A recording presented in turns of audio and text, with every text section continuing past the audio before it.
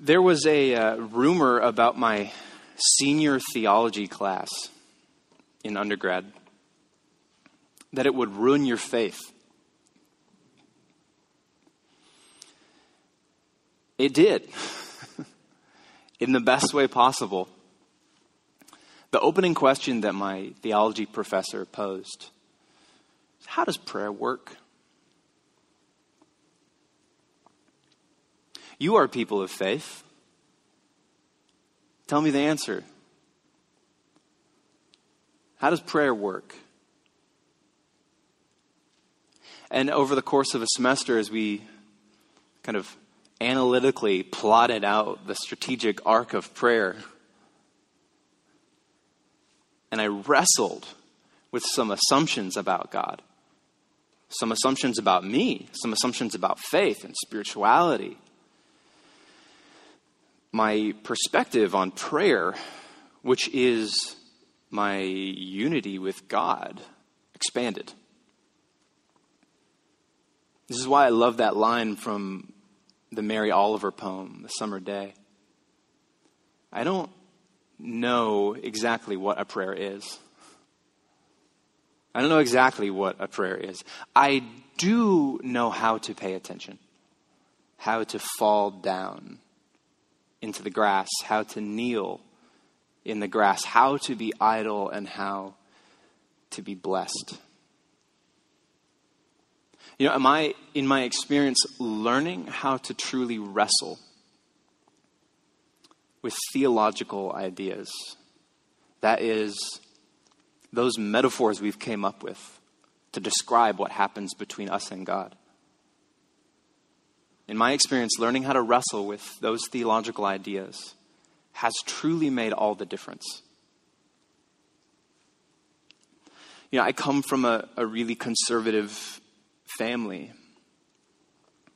I mean, my upbringing was in North Georgia. And then I traded that for Idaho and then Kansas City. Often people ask me, how did you make it out? Thanksgiving is coming, and for me that will mean gatherings with people who do not think the same way I do around issues of politics and religion, culture. And I remember when I had a turning point around the issue of human sexuality. I had a really conservative upbringing. And I remember when I had a turning point around human sexuality, it was through theological inquiry. It was through really leaning into some assumptions that I had about God, or at least the God that looked and talked like me. And where I ended up was a place where if the God that I'm thinking of or praying to despises, hates, would reject and condemn my brothers and sisters who are gay, that is not the God that I believe in. That is not a God that I would worship. I do not believe that's the God who created me. That, of course, brought me to a theological action point. How does this open up and change my understanding? It has wrecked my faith in so many ways to practice theological questioning, and has opened it up in so many more.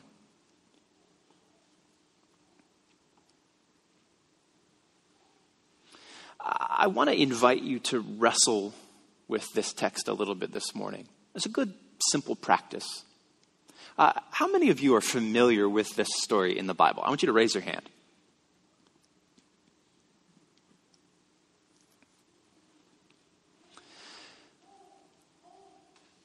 Consider what's going on.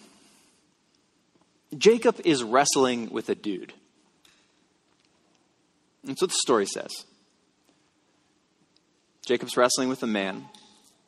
Often my brain, by which I mean my tradition, my upbringing, my know-how, corrects this story before I actually interpret it.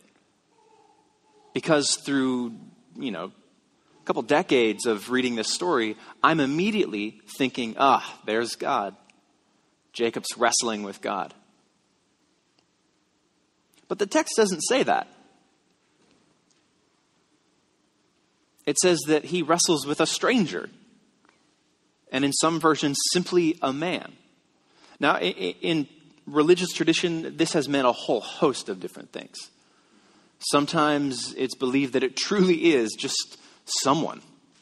That like Jacob has had a bad day and picks a fight with someone. I don't know about you, but there are days when I'm cranky and I pick fights. You know what I mean? Your poor spouse probably knows what you mean. Are you trying to start a fight here? Jacob has had a bad run of it, and it's no surprise to me that at the end of the day, he's just wrestling with some stranger. Another idea is that it's an angel. In the Old Testament, it's actually pretty common for someone who shows up mysteriously in the middle of the night and then disappears in the morning and offers some sort of life-changing blessing to be an angel. So that's not much of a reach.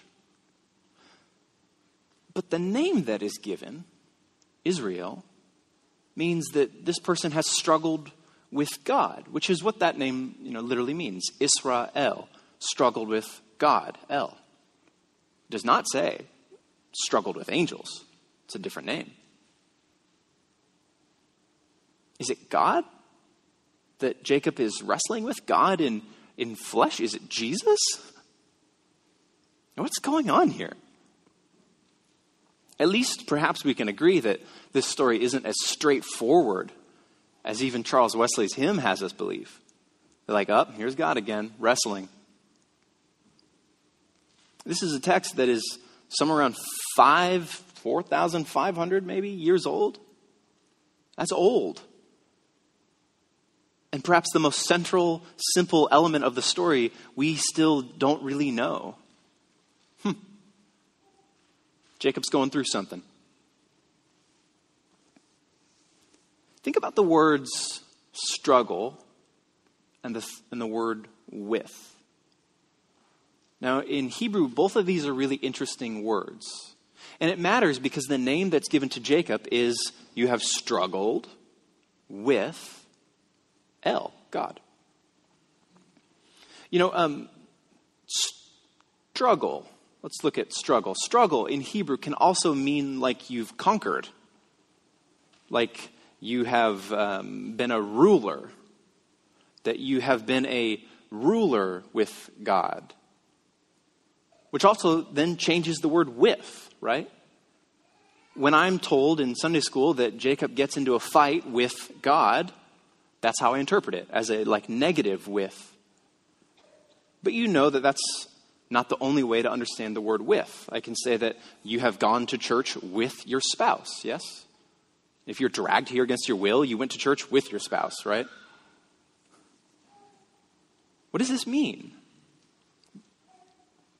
Jacob, you've struggled with God. It could mean that you are strong with God. There's another interesting tradition. In the end of this story, let me read this for you real quick. In the end of the story, Jacob says, I will name this place Peniel,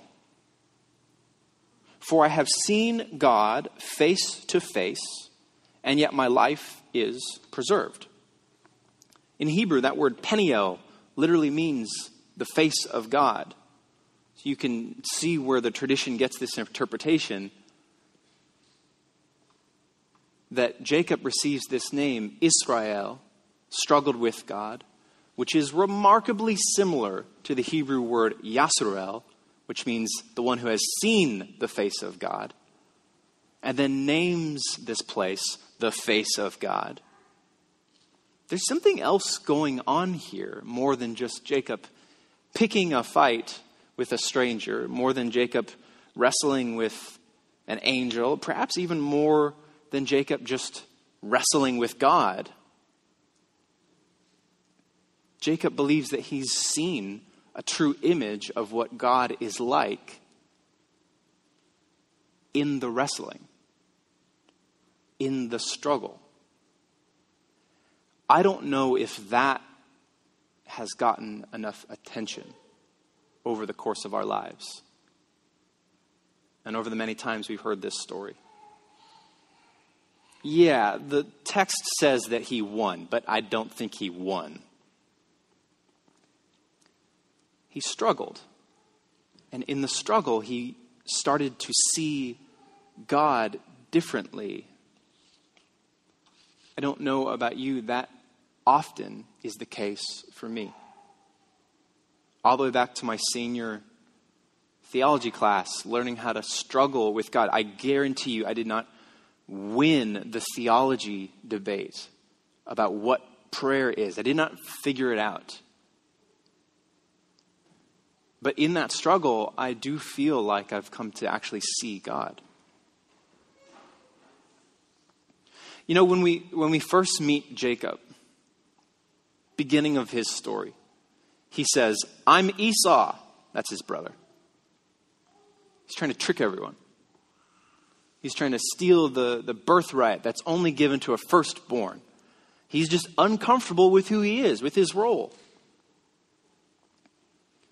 This leads to truly decades of family feuds.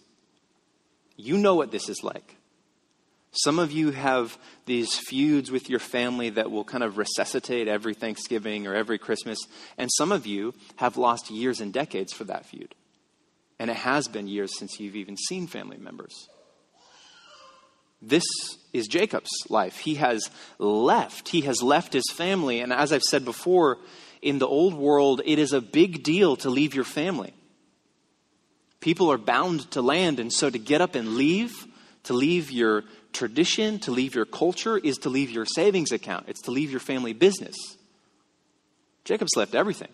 He's alone. He ends up going to his uncle's farm and falls in love with his cousin. And then on the wedding night, he's tricked into marrying a different cousin. Tricked, yes, I know. Remember, they're probably wearing like headscarves, right? So tricking is a little bit easier. But his uncle says in a jabbing barb to Jacob, "You thought I would give away my firstborn? Firstborns are too valuable." Here it is again. Jacob, as a man, still hearing that like chatter in the back of his head. You're just not good enough. You're not the firstborn. You're not Esau. Even that which you want, you can't have. Jacob spends 12 years working for his kind of like schemy uncle. Ends up with 2 wives. I don't know if that's what he wants, but that's what he has. He's become rich in the process. And in the process has tried to buy happiness. And he is still as broken and as desperate as ever. And now, near the end of this story, with all of the trappings of a whole new family, whole new tradition, he finds himself frightened because he hears that his brother is coming close. That Thanksgiving is here.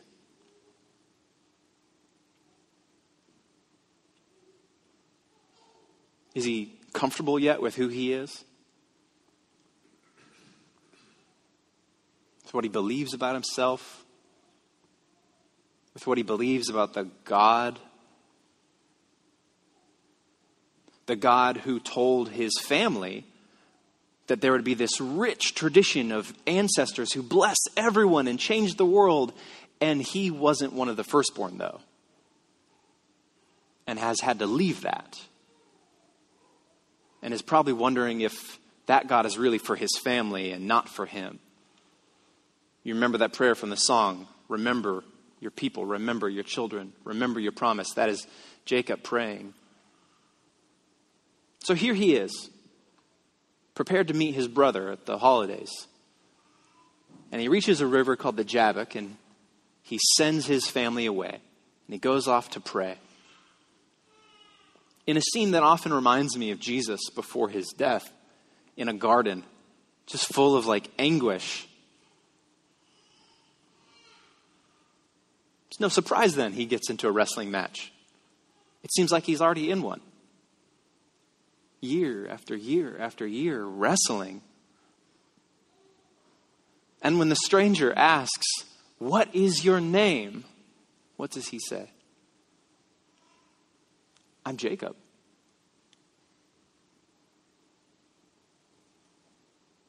After years of wanting to be something else, or being told that you need to be something else, this is simply a story of someone becoming comfortable in their own skin. Becoming comfortable with the story that has been told. And in doing so, in being able to name it, he is then able to step into a new reality, a new destiny.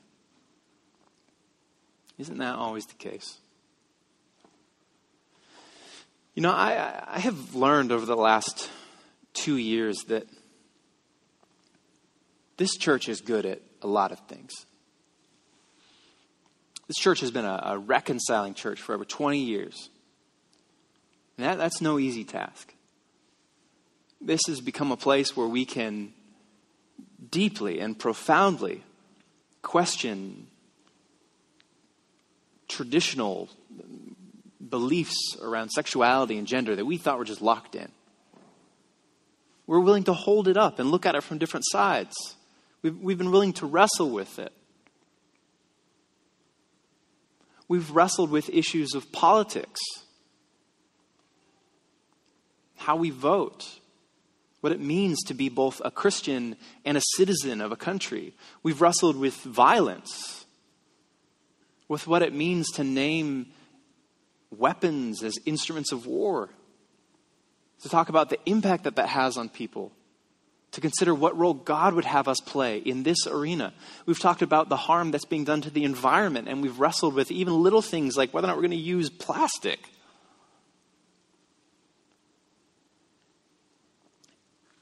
And yet, the one place that often does not seem safe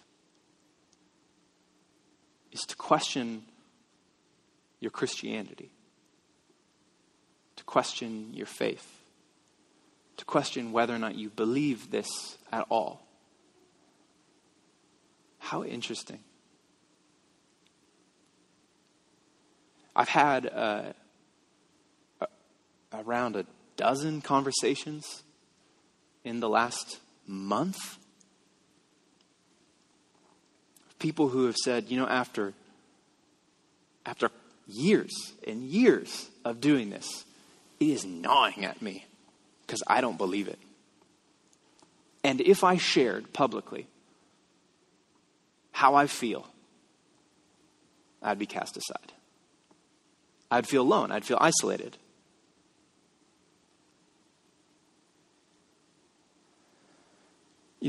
Our church has been trying to think about what our ministry and what our impact can look like in this world. And there are so many parts of who we are as a church that I think really matter. And these are things you might expect, like helping others, spiritual practice, like praying, singing songs. It includes things like building community, like we don't want you to be alone when you're a part of this church. But one thing that has kind of snuck up on us is the fourth ministry area, that we value deep thinking as a theological practice. That in our efforts to get to know God, to experience God, which is also to be ourselves, we trust that deep thinking matters. And so we wrestle. We wrestle with God. In the end, I think that this story of Jacob might actually be true. He's wrestled for decades. And frankly, I don't care if he's wrestling a stranger, an angel, or God in flesh. Through it all, Jacob has started to see a different image of God. An image of God that can truly be wrestled with. An image of God that may, in fact, change or alter you in the process. Sure, it's a limp. Maybe questioning your faith, questioning your spiritual beliefs, questioning the Bible, questioning church and Christianity, and all of this may cause a limp for you. You might not skip a beat. You might have to skip when you're walking. It might change something. Prayer might get more difficult. Singing songs might become more challenging. But, as I said, in my life at least, that has truly made all the difference and has opened up how I see and experience God. I would invite you to join each other in this practice of deep thinking. You don't have to go at it alone. And my gut tells me that many of you are thinking and questioning many of the same things.